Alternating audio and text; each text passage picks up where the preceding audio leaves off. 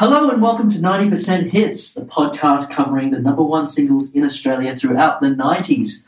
My name is Danny Yao, and with me as usual is Tim Coyle. Hello, Cleveland. Casey Atkins. Hello, everyone. And down the line from the Gold Coast, Tim Byron. Ahoy, hoy. Today we're going to talk about another 5 songs that cover the end of 1992, taking us into 1993. These 5 songs that we'll talk about will take us from October till about March. So that's almost 6 months. So that's quite a long period, and there's a couple of songs in there that certainly had decent runs at the top. And let's just head straight into it with a song that was number 1 for 7 weeks in 1992. This is Billy Ray Cyrus with Achy Breaky Heart.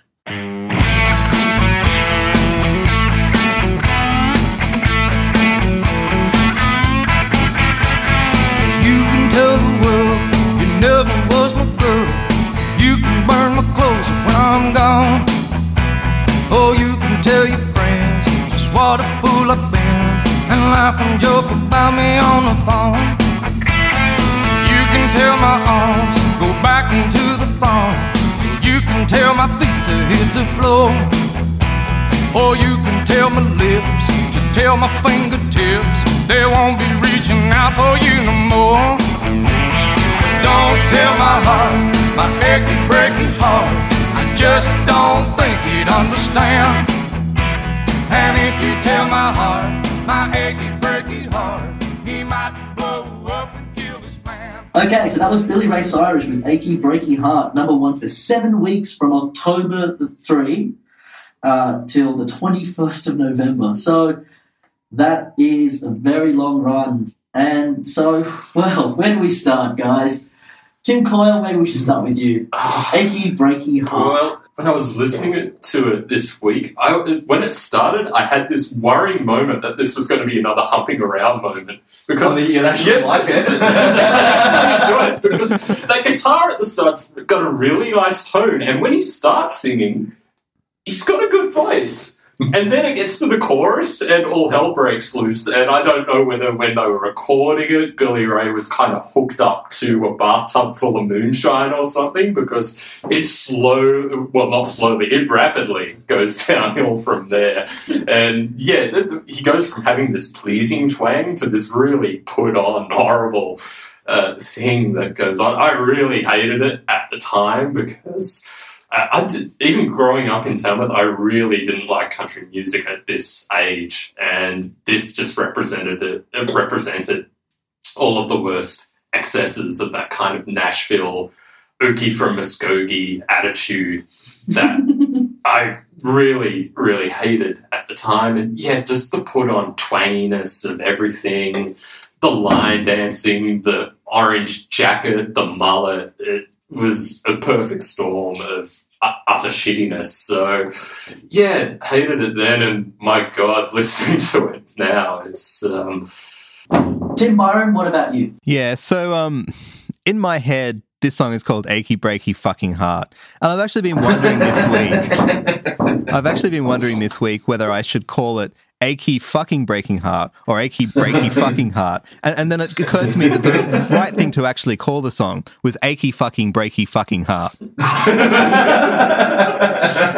So yeah, I mean So you liked it then? No.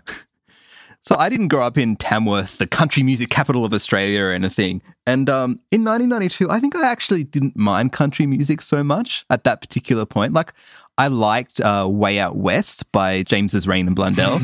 And the Dingoes cover. Yeah, the Dingoes cover. I like that. I got that single, and I like, Justified and Ancient by the KLF, which had Tammy Wynette singing.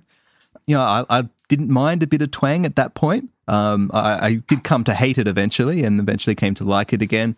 But, even though I didn't mind a bit of twang, like I heard Achy Breaky Heart, and I knew, even as like a 10-year-old in 1992, that this was fucking awful. Like, it was just so repetitive. It was just like nails down the chalkboard for me, like I suspect it's going to be for all of you guys.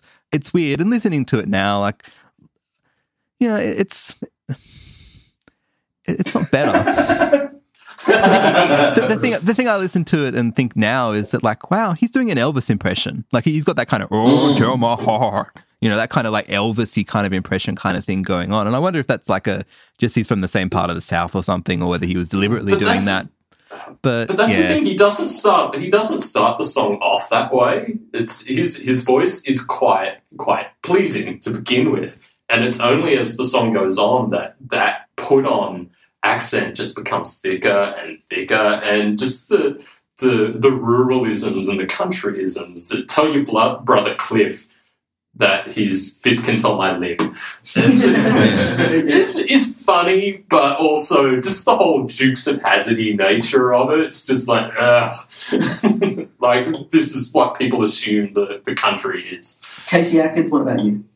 Yeah, well, so Tim Coyle and I both grew up in Tamworth, and this is... Where do you even go? So it was number one towards the end of a year of 1992, and the Country Music Festival is in January. So this song was still absolutely huge, and it was probably the start of line dancing, I reckon. Yeah. And we all know what line dancing is. It's in the clip. Line dancing. Yeah. It's in the clip. You'll see it. And that just became the most ridiculously big craze, and it drove me fucking mental. Even at the age of 12. And this song, as far as I was concerned, was to blame for the whole thing. It's interesting that Tim Byron talks about, either liking country, growing to hate it, and growing to like it again. I was fairly similar as well, and this was one of the big things that drove me to the hatred of country. And probably from here on in through to the time that I left Tamworth, I was hating country, and then I moved to Sydney and heard some good country music, and now I love it. But yeah, this is kind of, as far as I can see, stands for all that is evil in country music. Listening to it this week, it's just a punchline to a joke, really. Yeah. This song. That no one ever asked. But Yeah, it's a punchline that nobody ever set up. Yeah. And just on Tim Byron's point, Billy Ray Cyrus was from Kentucky, not Memphis, Tennessee. So there's no excuse for all this going on. Danny Yao, how do we feel about achy, breaky, hard? Yeah, it's just a joke in every sense of the word, isn't it? It is. Even in the context of country music, this is a novelty song. And it is, and I don't understand how it got to number one. Like, I mean, I do, because I know novelty singles do that, but you got to think that a couple of 100,000 people thought this was a serious song. And, like, the message in the lyric is just nothing. I mean, there's a sense of heartbreak and don't leave me, but obviously we're going to be talking about songs that really feel that tonight, and this is not one of them. Well, it's just so tonally off. It's pure novelty. If anything, being someone who pretty loves country music, as much as we all love it, if not more, because it's real passion of mine, this song is the reason that when I tell people I like country music, they look at me funny. Yes. And the shadow of this song, for people our age, still does it. So to some degree, fuck you. But yeah, so my clearest memory of this song from 1992, once again, is the Late Show parody. And how brilliant is it? I don't know if you guys know it. Oh, yeah. Tim Byron? No, I don't think I know. Tell us about it. So Mick Malloy and Tony Martin decided to change their names to Mick Ray Malloy and Tony Ray Martin. Somewhat less successfully. And we'll definitely put the video on the blog, but it's just, God, what a lyric. It's like, don't buy this song, this stupid would-be song with the shitty, witty, rhymey words. And then it's just like ridiculous, like tortures, like you can take a hose, attach it to my nose, and fill it through a steamy doggy turds. It's just like, you can do anything. And the thing is, the effort they put into writing that parody is probably the effort he put in writing that song. Mm-hmm. And it's just that, Cliff, well, you can go to Cliff and burn my lips. Like, you can tell Louise anything you please. Hey, sweet. I knew someone called Cliff in Kentucky. Yeah. Hands in the air. That's got to be your Just don't care. World Rides with Girl. So yeah, it's not one of my favourite songs. It's a song that I've had to sort of get over. Yeah, just quickly, I mean, you guys growing up in Sydney, obviously with us growing up in Tamworth, it achieved a certain degree of resonance with people we were around, and talking about knowing people who bought this song. I mean, was it a thing in Sydney? Were people in the city buying this song, and was it shaping people's perceptions of what the country was? Oh, there were people in my school doing line dances. Really? Like, not many.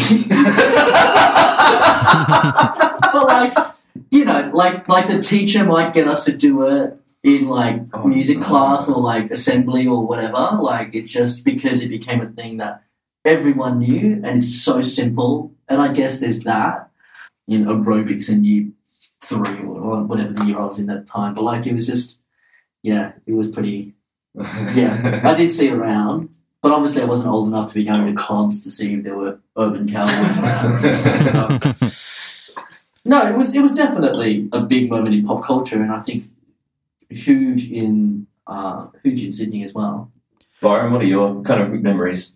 Yeah, I don't have much of a memory of this song, like people dancing to it or stuff. I think there was like a craze in sort of like adults, and I can sort of imagine my mum might have gone to like, because my parents were divorced, like I can imagine my mum must have gone to Signals nights where they must have line danced, because she's like, not too long after this, she started getting into stuff like Lee Kernaghan and Gina Jeffries, and like that's when I started hating country music, like when I had to hear a lot of that. Exactly, and that was from Tamworth. Like, to me, that's Tamworth country music, and that's what that's shitty country music. And then I came to Sydney and heard the first couple of Wilco records and Gillian Welsh and whatever, and it was like, oh, that's country music. Which is also reflects a lot of the internal politics of country music, insofar as there's Nashville in the US, which has the shiny, commercialized sound, and then there's everywhere else, which is trying to do as Hank had done it, as Waylon Jennings might have put it. But yeah, this is certainly not how Hank had done it. I'm not sure this is terribly representative of mainstream Nashville country even. Like, not nowadays, no. This is a pop crossover single. And it's... and it's a novelty song as well. It's a novelty song, and it just sort of just took the vibe of it, and I have to say it's done more damage than it could. I just have this funny thing in my head because I've been thinking about how this would go all week, because we usually, we talk about a song, we go around the table, and then usually Danny will say, we'll talk about The Fly, and Danny will say, so, how do we feel about U2 in general? And I've just been waiting for the question, how do we feel about Billy Ray Cyrus in general? Well, can I just say, okay, so I do not know anything else about Billy Ray Cyrus other than he is still a superstar in the country music. Well, now you know he's from Kentucky. And now I know his daughter. On the Miley Cyrus, on that show, and he's on that show. Yeah. But he came out and was supposed to come out. He was supposed to come out to Australia just in January to headline CMC Rocks the Hunter, but he pulled out. No way. So he's still a big name in that world. And it's my worry about this song and Billy Ray Cyrus. So you asked me seriously what I think about Billy Ray Cyrus. And so you take a band like Blur, who for me are one of the most interesting, talented, groundbreaking bands of the 90s, who for most people are just a one-hit wonder. And I wonder if, like, Billy Ray Cyrus wrote sort of great songs, great ballads in other albums, and he just wrote a novelty song that managed to cut through. I doubt it. I mean, I wouldn't put money on it. But he still has a big audience that loves many more songs than this one. I do rather enjoy the biographical part of his Wikipedia page. Left-handed Cyrus tried to play his father's guitar, but could not. Full stop. Our next song of tonight was number 1 for 4 weeks in November of 1992. This is Boyz II Men with End of the Road.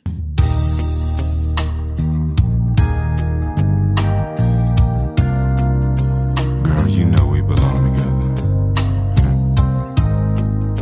I don't have no time for you to be playing with my heart like this. You'll be mine forever, baby. You just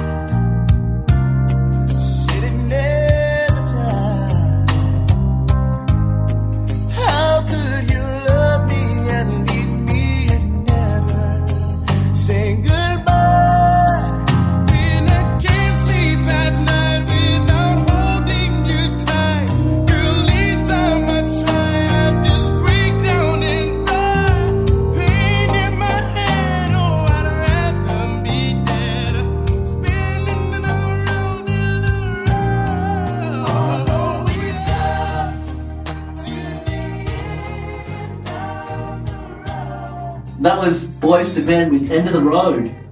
Tim Byron, why don't we start with you? What does End of the Road mean to you? Yeah, Boys to Men, they were such nerdy looking dudes, weren't they? Like, you look back at them and they all look like, they spent a lot of time in the library, working on their a cappella tracks. Like, you can't really imagine them in a shootout with Tupac or something. I can now. Losing. They would lose that shootout pretty badly. If Suge Knight was like, I'm going to take all your royalties, they'd be like, okay, all good, whatever you want. So remember last week I was all about Jump, like I was all about at the school dance, like everyone was jumping up and down at that. After Crisscross, after House of Pain, after all the jumping, all these kids in Year 5 and Year 6 were just tired out. And so at the end of the night, like the slow dance song, I vividly remember being End of the Road. Like that was the one that like the couples, the 10-year-old couples would dance to slowly. And I remember looking at them all and thinking, what is this shit? Because I didn't care. Really? I was 10. I remember looking at them and thinking, I wish I had a girlfriend. I must have also thought that, but like I must have been like, oh, girls are weird because I was still only 10. Like, the puberty hadn't set in by that point. So yeah, so in my head, this is like the archetypal slow dance song. Like it's like the song they play at a club to say, time to go home now. So yeah, so listening to it now, like it's really laying it on thick, this song. Like it really, really is. Like it's got that kind of Mariah Carey kind of melismatic vocals. It's got that guy doing the deep... You don't find it subtle? There's no subtlety to this song for you? No. And then there's the deep voice Barry White, like, can't get enough of your love, baby, kind of stuff. The spoken word aside. I love that bit. So listening to it now, like it's totally laying it on thick as a song. Like it's got the kind of the melismatic vocals, that Barry White kind of deep voiced asides. And it's like, it's a total sort of fan service kind of song. Like it's like basically giving their 13-year-old girl fans like permission to date that boy at the school that they like, but it's okay because when Boys to Men eventually come around and like tour, then they can have them. Don't care about you seeing that other film. That is awesome. Casey Atkins, how about you? I'm going to preface everything I'm about to say with, sorry, Danny.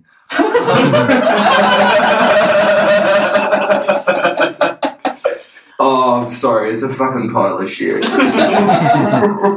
What bugs me so much, look, in terms of, at the time, it was one of those songs that was just another one of those songs I didn't really like because it was getting into that slow ballady, boring space, and also starting to get into this R&B soul thing that was starting to, I guess, develop and start bubbling up around this point. I did not get into at all. And this was another example of that.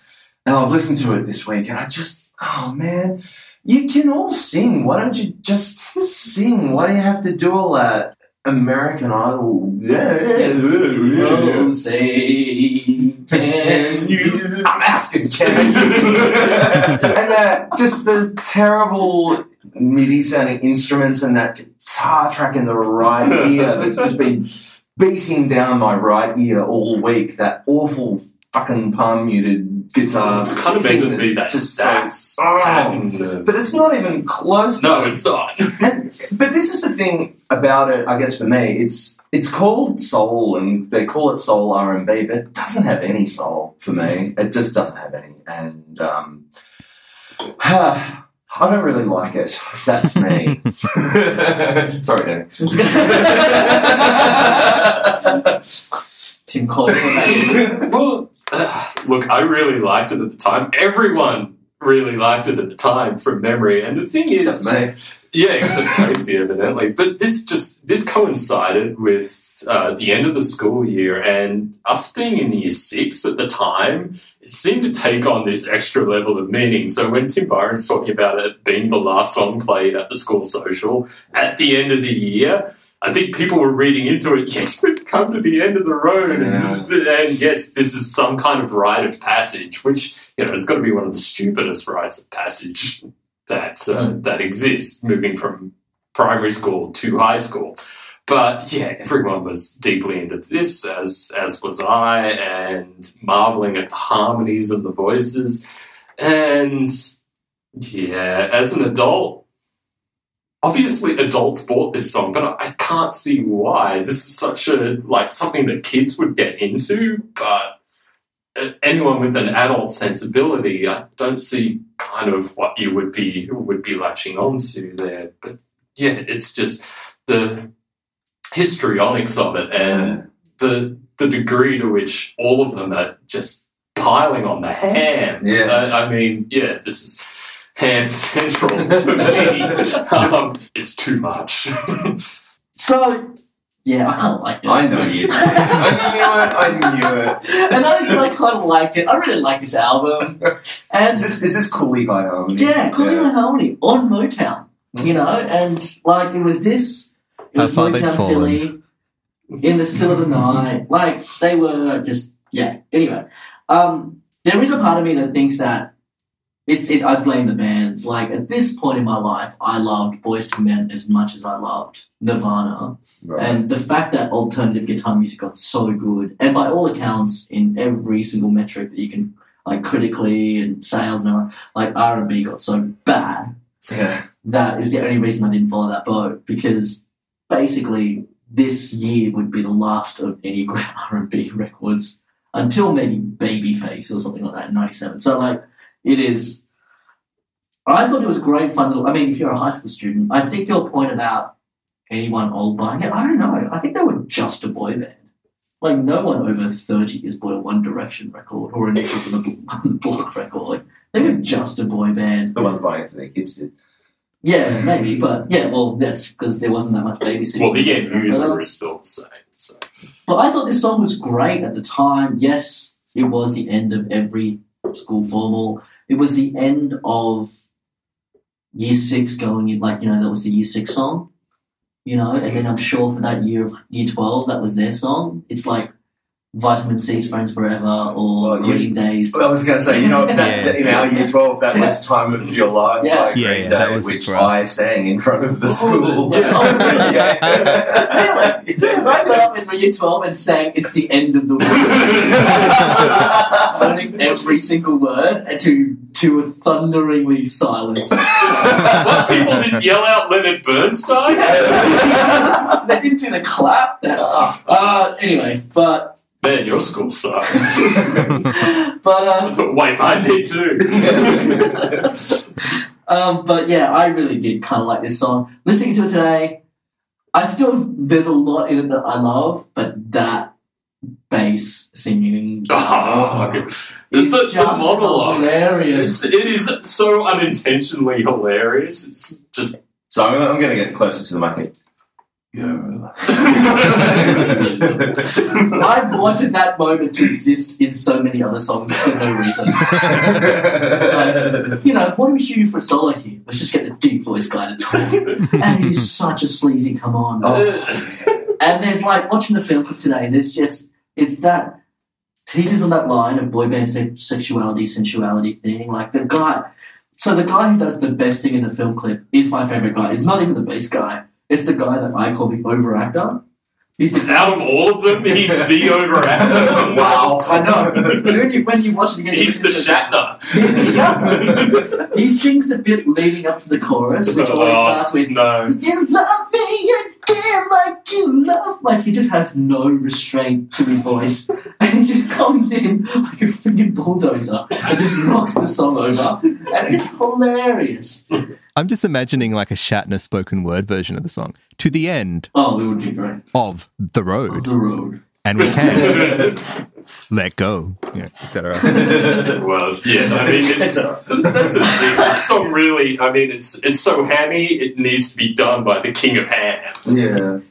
So, Boyz II Men were part of this scene of early 90s R&B, soulful, a cappella-ish, you know, this, and that thing that you said, Casey, about the start of that American Idol overseeing that really came along with Mariah Carey. And it was everywhere. And I would say that Boyz II Men were one of the few groups that actually did that well. But how do we feel about that kind of stuff? Was that becoming, like even by now, it was fast becoming the enemy for me. So Is that the same for you, Casey? it's definitely the same for me. It was becoming like I was really wanting to hear bands by this point. I wanted to hear guitar and bass and drums, and this was just the enemy to what this was just a distraction along the road of what I was trying to listen to. I mean, if you listen to some of the songs that I'm putting forward for the Choose Your Own Adventure episodes, I'm listening to the Screaming Jets and Poison and all of that, and something like this is just a distraction to the music that I really wanted to hear. Did anyone else have any love for this? I did at the time.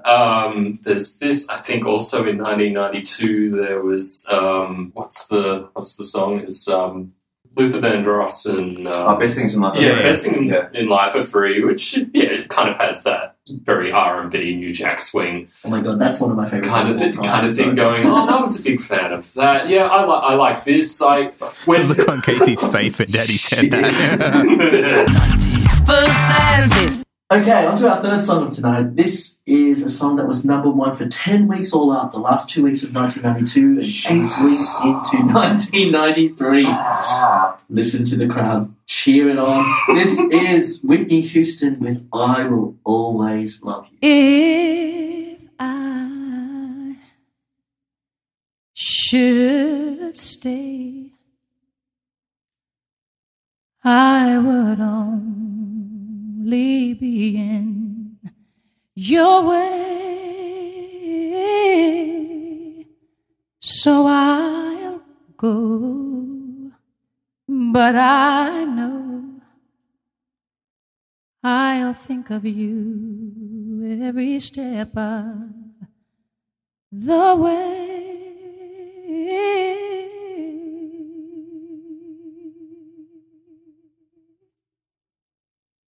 And I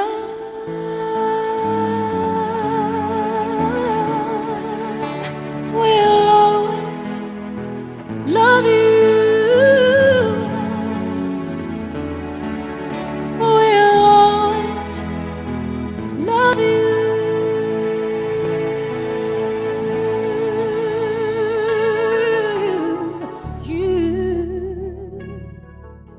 My darling, you.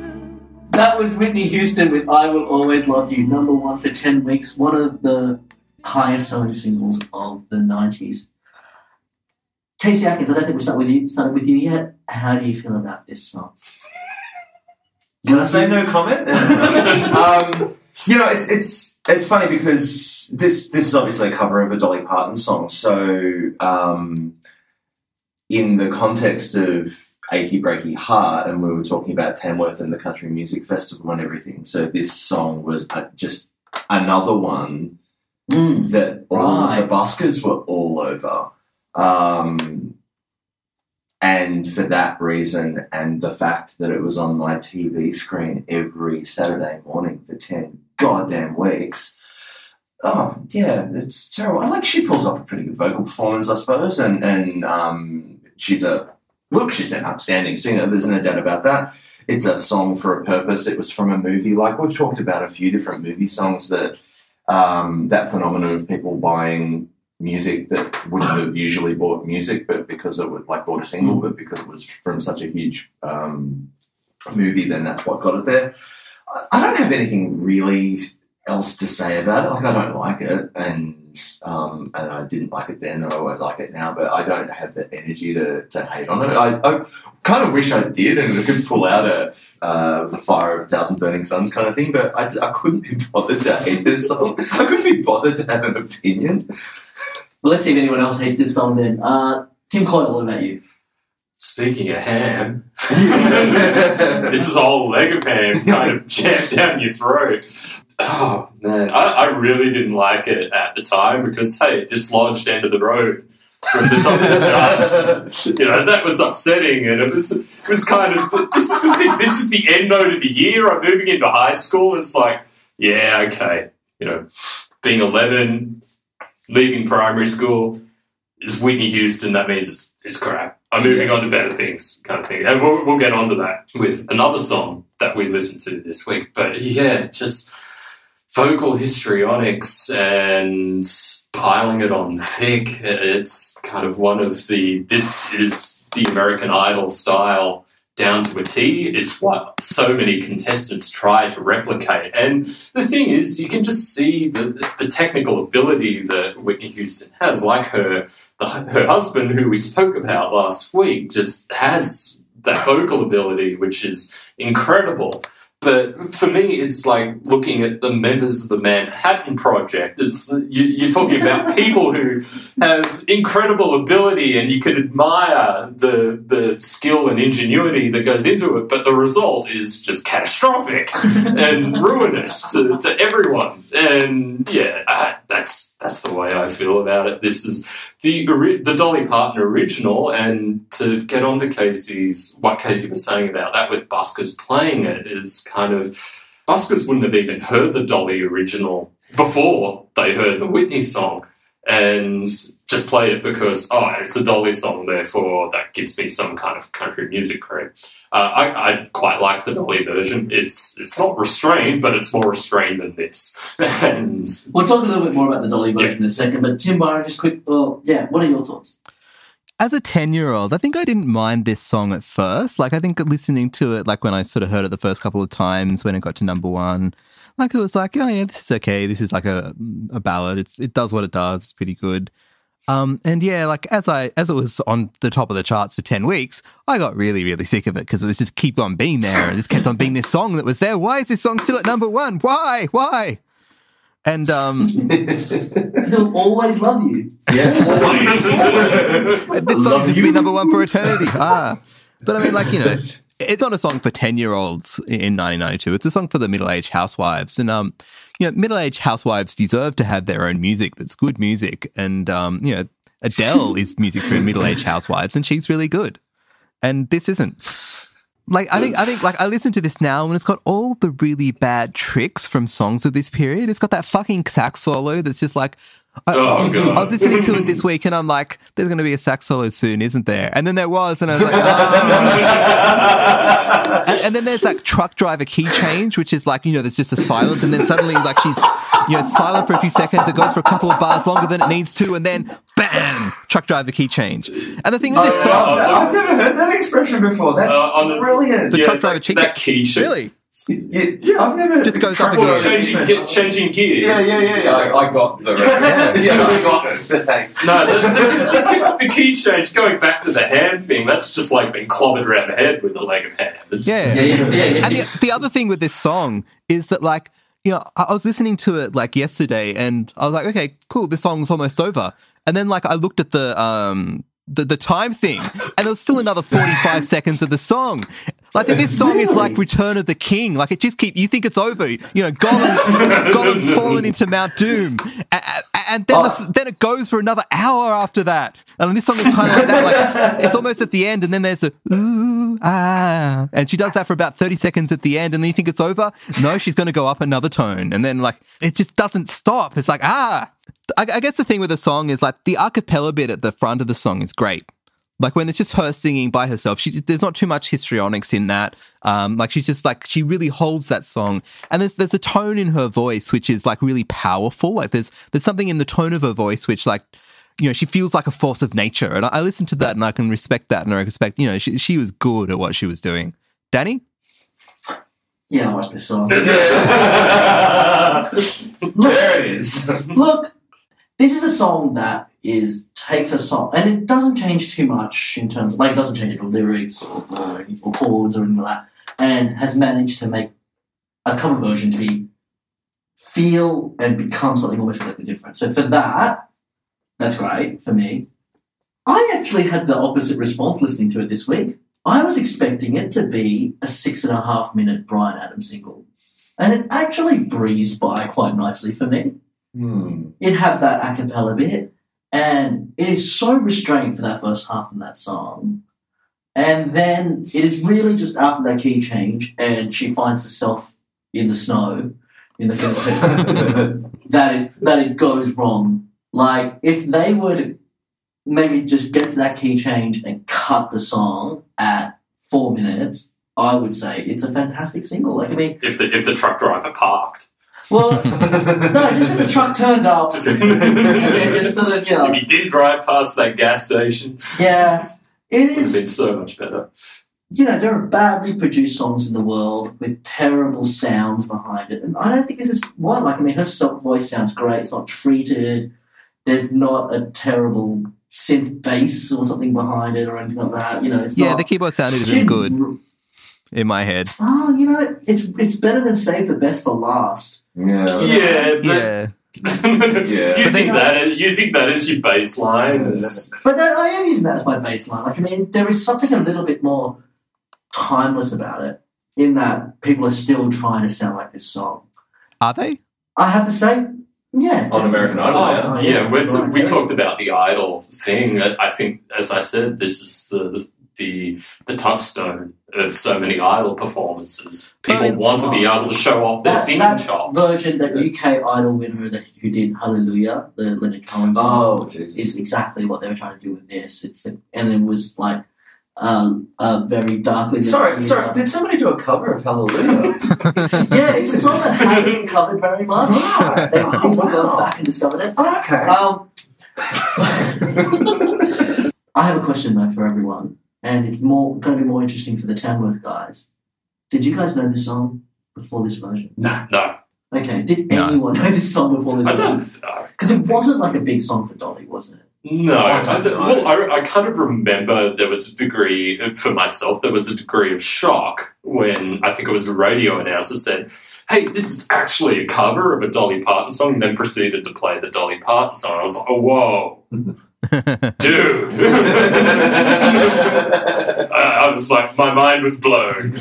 There's a recording of Big Star doing this song in 1975 or so on a radio station. Like Alex Chilton in his kind of most sort of dissolute, like singing this song. And so he must have found that at the time and enjoyed it. And it's very different sounding kind of thing to this because he doesn't sing it very well, but that's kind of what he does. So yeah, well, it's got that very shit-kicking thing which Chilton had at the time. Yeah. Just, play it, kind of mumble it out. Oh, see, I love the song. I love the song. Like that opening line. It's so freaking almost the Smiths. It's almost like, there's something really... if I should say, I would only be in your way. Yeah, it's almost Radiohead Creep sort of thing, There's something really ridiculously self-depreciating about it to the point of... But yeah, it's interesting to me that it improved Dolly's career to my eyes. Like, I mean, Dolly Parton for me in 1992 was a joke. Yeah. She was, but I think we do underestimate the degree to which a lot of people took her seriously. Like, in 1992, there were still people who I grew up around who she wasn't a joke for. And that was a lot of people who listened to country music and liked that Nashville sound. She never was a joke to them. I listened to the Dolly Parton version and the Whitney Houston version sort of back to back. And the thing I notice about it is the way that Dolly sings it. She's just sort of quietly kind of trying to, she's saying all this stuff about, I'll never stand in your way and I'll always love you. And the subtext for her is like, you're a prick and you don't know what you're missing. But like, I'm just going to be like really nice about it. So like, I can just sort of drive the point home that you're a prick and you don't know what you're missing.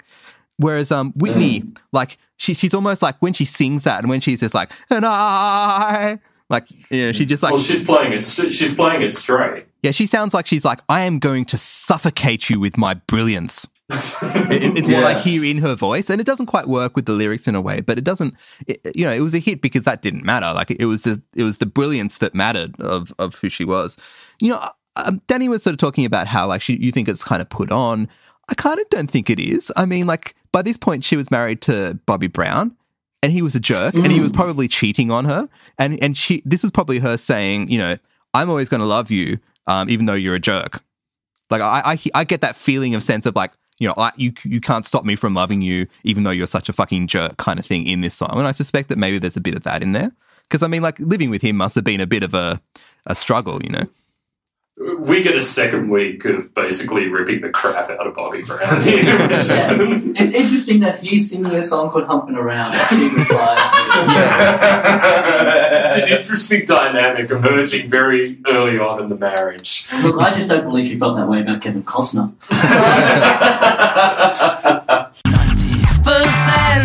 Okay, our fourth song of tonight is number one, the first original number one song from 1993. This song was number one for 4 weeks. 4 weeks. Think about this. And it's Sonia Dada with You Don't Treat Me No Good.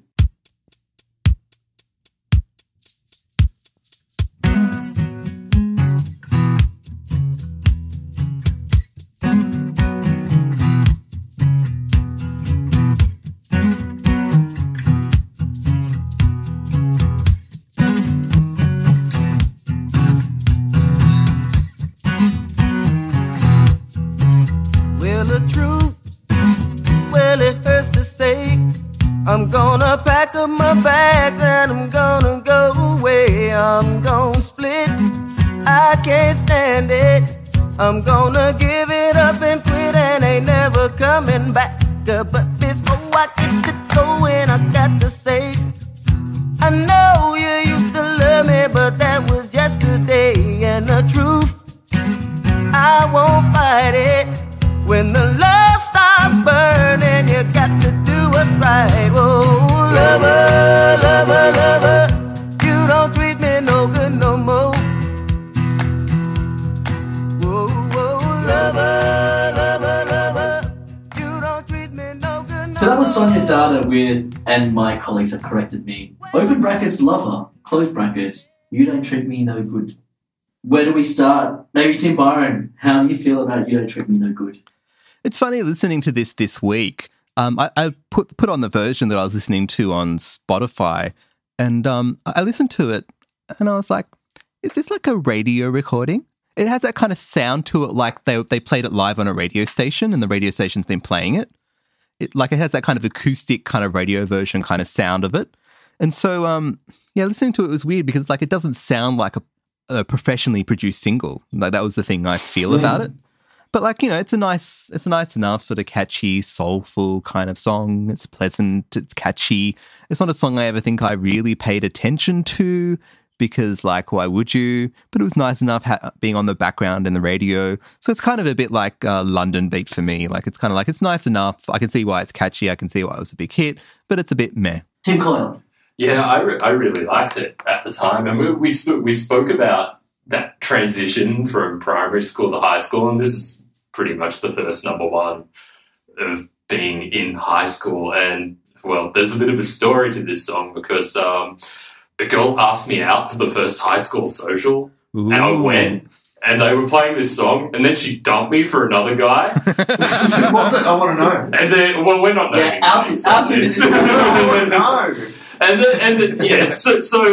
I went home from the social, kind of stoically watched a bit of cricket with my dad because I think it was a tour of England or something at the time, and then went to bed and cried and cried and cried. So Sonia Dada are always associated with this for me, so fuck you, Sonia Dada. So did you listen to this song? This song was playing when you broke up? Or did you I don't remember. It's just so tied up with that whole thing that...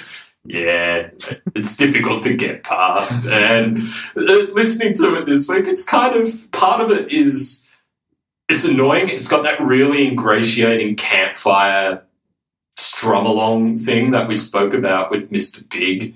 There's a little bit of ham in the vocals, but not as much as the others. It's a little bit more restrained. It's nice enough. Yeah, I find it quite decent. Casey Atkins. Yeah, I quite like this song. I liked it fine at the time.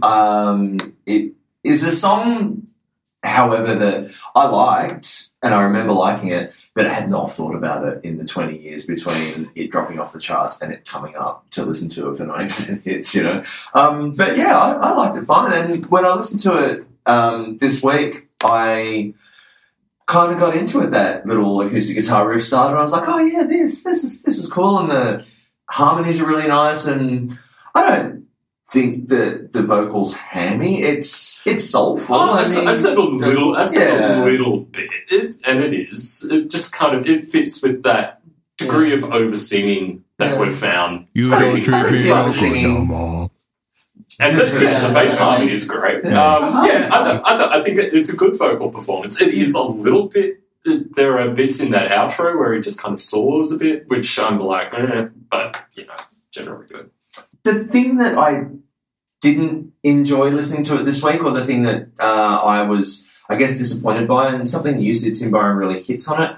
In the verses, I think it's really, really nice and kind of restrained and cool, and that guitar riff is nice and, I don't know, just nicely soulfully played. But then it's supposed to come up in the chorus, and the rhythm guitar's there. I'm just standing there thinking, come on, guys, put a bit of back into it. You know, like actually, like there's a little groove happening there, and there's that odd backing track, like that percussion thing that's weird. So I think the song in there is really nice, and I actually quite like it. I think it could have been better played, and I also listened to it thinking, really, this got to number one? We'll definitely talk about that. Yeah. So up until I listened to the song this week, I fucking hated Sonia Data. I just thought they were so shit, that friggin' world music sort of pop thing. And then I realised I was thinking of Inner Circle's Gonna Make You Sweat. And then I listened to this song and I went, hold on, this is a different band. It's happened in the last 48 hours. I haven't hated this band since 1992. Danny subsequently went out and bought everything that Sonia Data ever did because, it's on now. But I guess maybe says something about how anonymous they were. Yeah. Like they were just, the one song that's reminded me of was friggin' Sugar Ray. Like it just had that sort of acoustic guitar, kind of breezy kind of thing. And I agree with everyone. It sounded pretty damn nice. It was kind of underproduced and really sort of, I mean, it's not soulful. But it's also really interesting that Sonia Data falls into the same thing as Hazard that we talked about the other week, which is one of the few songs that got to number one in Australia and barely charted in the US. Yeah. Where are they from? They're from Chicago. Right. But this was just an accidental single. Yeah. Like an accidental number one. It didn't chart anywhere else in the world. And it was, like, I mean, so, like, I actually agree with Casey a lot in terms of all the criticisms of, it's a bit slide. Like, lyrically, he basically sings the first verse, chorus, and then pretty much repeats the first verse again. Yeah. And then chorus, and it's pretty slight. There's not much to it. But what there is to it sounded nice enough to get to number one in Australia. They weren't. Unlike a lot of songs that we discussed over the course of this podcast, they weren't trying to get to number one. They're just a little Chicago folk blues band, I guess. In terms of like being at number one, they were at number two for 7 weeks before getting to number one. So if Whitney Houston didn't exist, this would have been number one for like 11 weeks or something. And, you know, they probably would have been more famous because of that, right? I remember seeing them on Hey Hey Saturday. Really? They toured Australia? They did come to Australia. Of course they would have come to Australia. Where else would they play? Yeah. I just Chicago? I remember this really awkward thing of Daryl Summers, like, kind of, like, not interviewing them, but talking to them after they played the song. It was like, which one of you's name's Sonia? You know, like, it was, Daryl. Yeah, who's this jerk?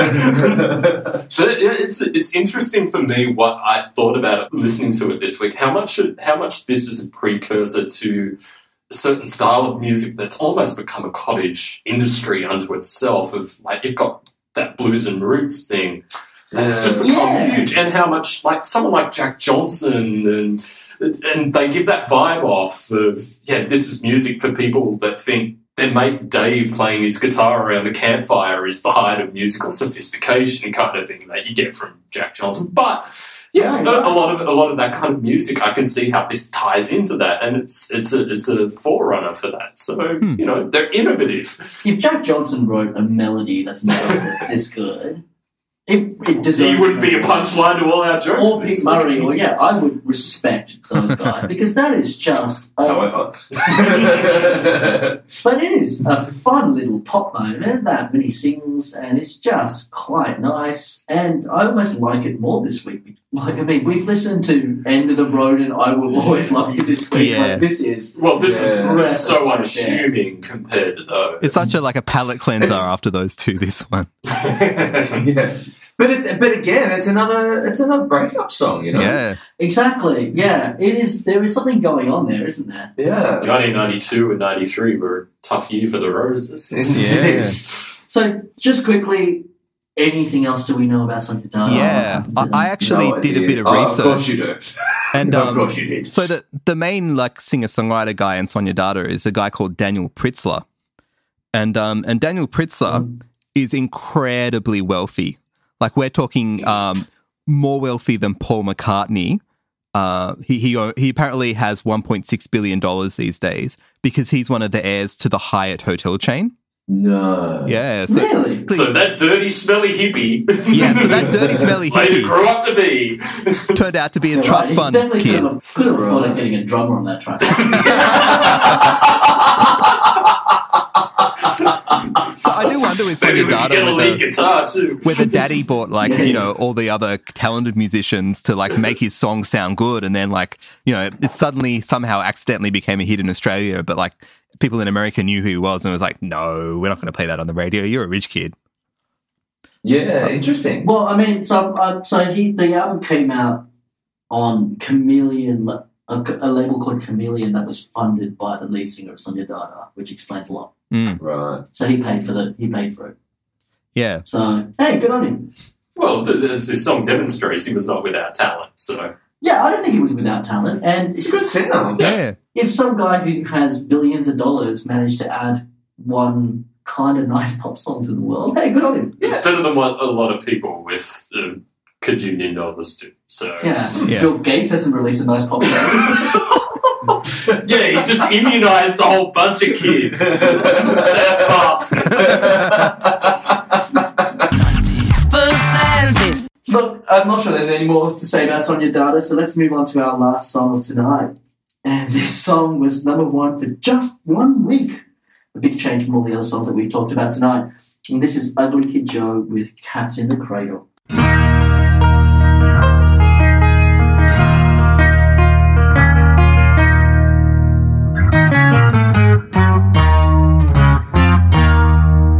My child arrived just the other day.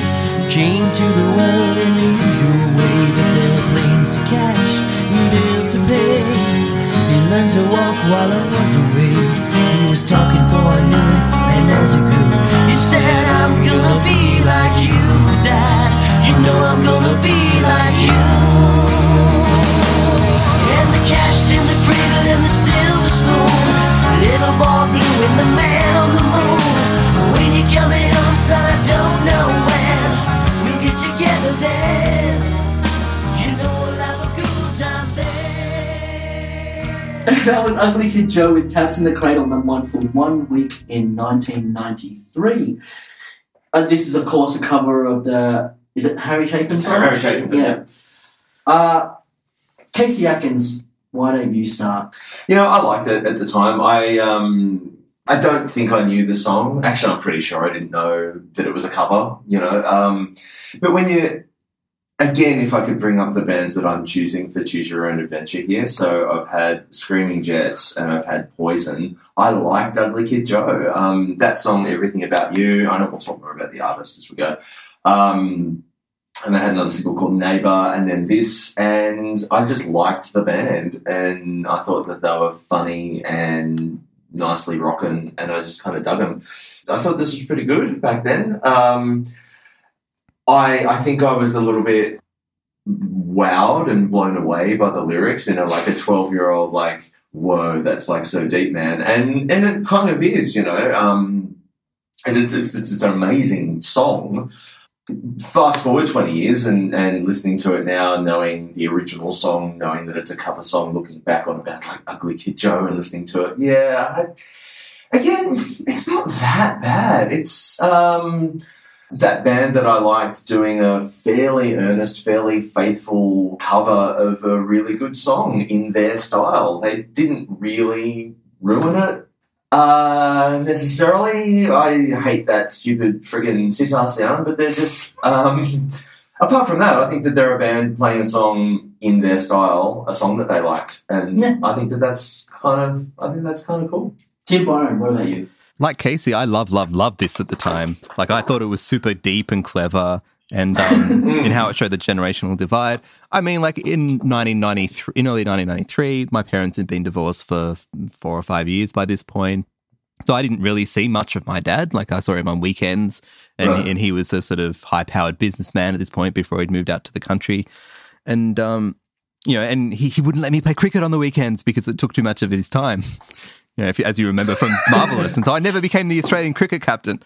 But anyway, so like I was just thought this song was amazing at the time because it was like, wow, that other people feel this way about their relationships with their parents and, the kind of generational divide kind of thing. So yeah, so I thought this was a great, great song at the time. Listening to it now, the thing that I think is, wow, that's such a really good Guns N' Roses impression. Like it really sounds like Axl.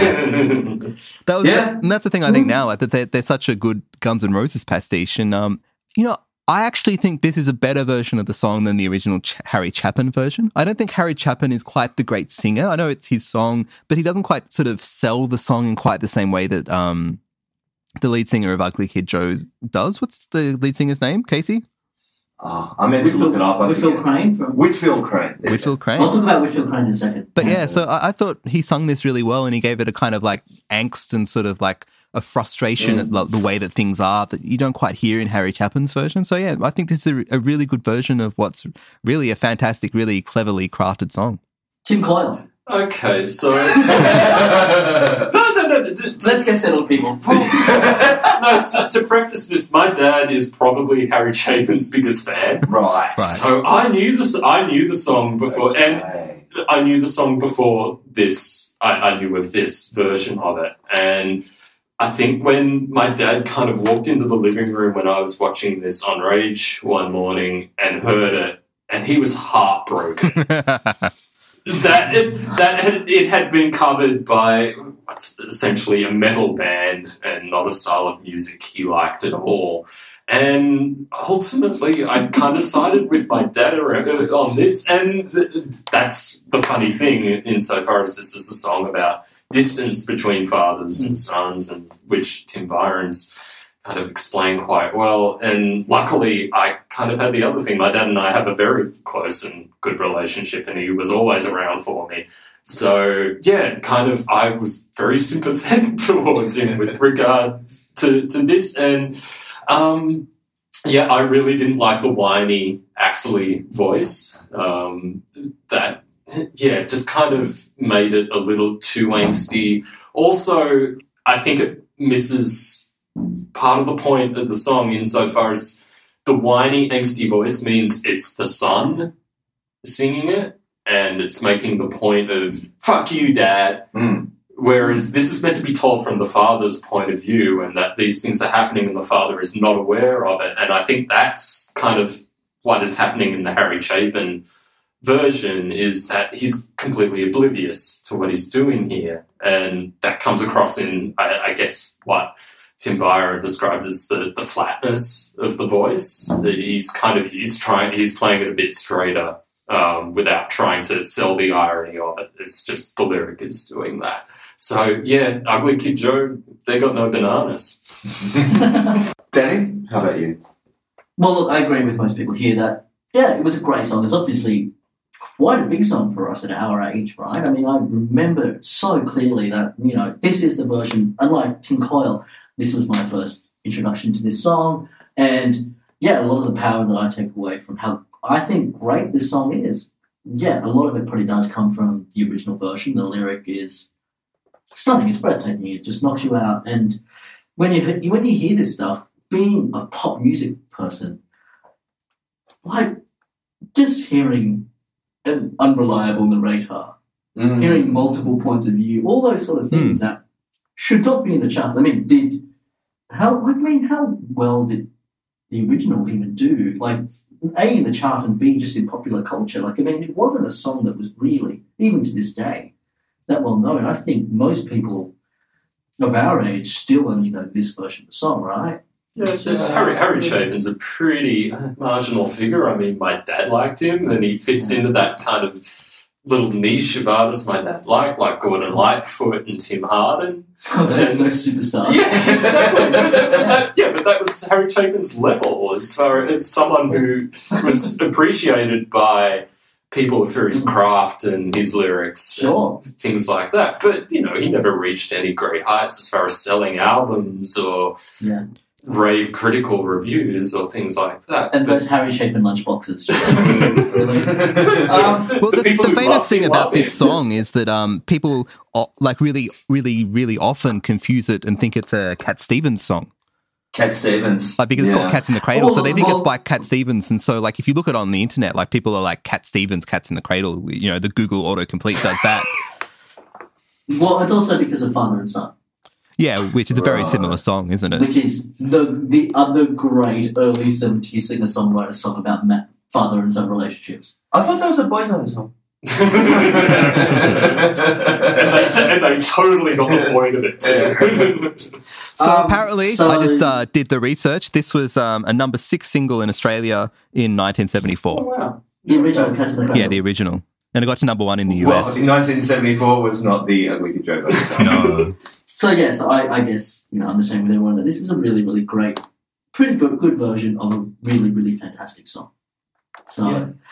Ugly Kid Joe. So they obviously had one really, really big worldwide hit, which is About You. Everything About You. So the other thing I just want to say is one of the reasons that this podcast even exists is because I love the podcast that is called Pop Dose. Mm. And let me give a plug for those guys. It's popdose.com. And they started a new podcast where they just interview musicians that some of the people know, and they spend a good hour and a half talking to musicians about their lives and what they've done and what their career. And one of them, Do they get Will with you? Crane. So if you're listening to this and you want to hear a great interview with a strange 90s legend that is just around and has great things to say, check out the Pop Dose podcast. But Ugly Kid Joe, going around the table. Tim Coyle? Well, I mean, I hated them on account of this song and how much it upset my dad. But How did your dad feel about the One Direction? it was not a favourable response. Look, listening to Everything About You this week, which was also a song I really didn't like, I actually enjoyed it a lot more around this time. I still couldn't quite give this version its due. I think I've explained why it gives its own spin on it, but I think it misses the fundamental point. The big distorted guitars are just kind of undercutting the irony almost. It's making it ominous. This is meant to creep up on you. It's not meant to hit you around the head. But, the other stuff I listened to, I enjoyed. It's one of those things that the connection to this song is so tied up with my relationship with my dad that I just can't give it its due, which everyone else seems to be able to. So, look, I'm probably persuaded that this is actually a decent cover version. I just can't see it because, as I said, this upset the old man. Casey Atkins. When we did the last Choose Your Own Adventure and I did Better by the Screaming Jets, and I talked about how that song was a song that I played in the music room in high school about 4 billion times because it was just one of those songs that everyone could play. Everything About You by Ugly Kid Joe came a close second. So I played that one like pretty much as many times as I played that. I played it in my band in high school as well. I played it, and I loved it. I just... They were like Offspring. They were one of those bands that was like a rock band that had a pretty good sound but were funny, Yeah. And I just responded to that. I was at the right age for it, and I liked rock music and big sounding guitars, and I also was kind of getting a bit of a sense of humor, and I just thought they were funny. And I liked them. So that brings us pretty much to the end of another podcast for the night. But as usual, we're going to go around the table and see what everyone's favourite song is. So just to recap, the songs that we talked about tonight were Billy Ray Cyrus with Achy Breaky Heart, Boyz II Men with End of the Road, Whitney Houston with I Will Always Love You, Sonia Dada, You Don't Treat Me No Good, and Ugly Kid Joe, Cats in the Cradle. Tim Byron, what's your favourite song from the night? It's got to be Cats in the Cradle by Ugly Kid Joe. All right. Casey Atkins. You Don't Treat Me No Good No More by Sonia Dada. Ooh. Really? Gets my vote. It gets my vote. Fantastic. Tim Coyle. Yeah, I'm going with Sonia Dada too. Wow. Even with those painful memories. Yeah. Well, it's either this or, you know, a song that is a cover of a song that my dad loved and revile the cover, or Achy Breaky Heart, or Whitney frickin' Houston. So the process of elimination. Yeah. Ooh. I'm going to go with I Will Always Love You. So Really? Yes. Yeah. Not Boyz II Men. The Boyz II Men can, like, you know what it is? It's sax solo versus bass guy solo. How does bass guy solo lose out? It does. How? I cannot keep a straight face. You can keep a straight bass through that sax solo, though. Yeah, just the guy. I don't feel sexually sort of threatened by the sax solo. So, ladies and Go, gentlemen, you know we belong Sonia together. Dada is the winner. What do you know? What do you know? Look, thank you for listening tonight. Casey, do you want to let people know where they can find us on the internet? Oh, of course. You can find us on Twitter. You can find us on Facebook. You can find us on Gmail and Tumblr. We are 90% hits in all instances and percent spelled out in words. Heaps going on the Tumblr. There's going to be lots and lots more going on Facebook. That's growing. And please send us an email, 90percenthits@gmail.com as well. And let us know what you think. And we've been getting some really, really great comments on both the blog and on iTunes. So if you can leave us a review, it really helps us. Please. It really helps us, be visible and come up with the search results. So, yeah, we love hearing what people think as well. So yeah, especially about Sonia Dada. So, yeah, thanks for listening, and we'll see you next week. Vinderella cut it up one time. We are a rock revolving around the golden sun. Welcome back here to the MCG or the Gamma or the Whacker.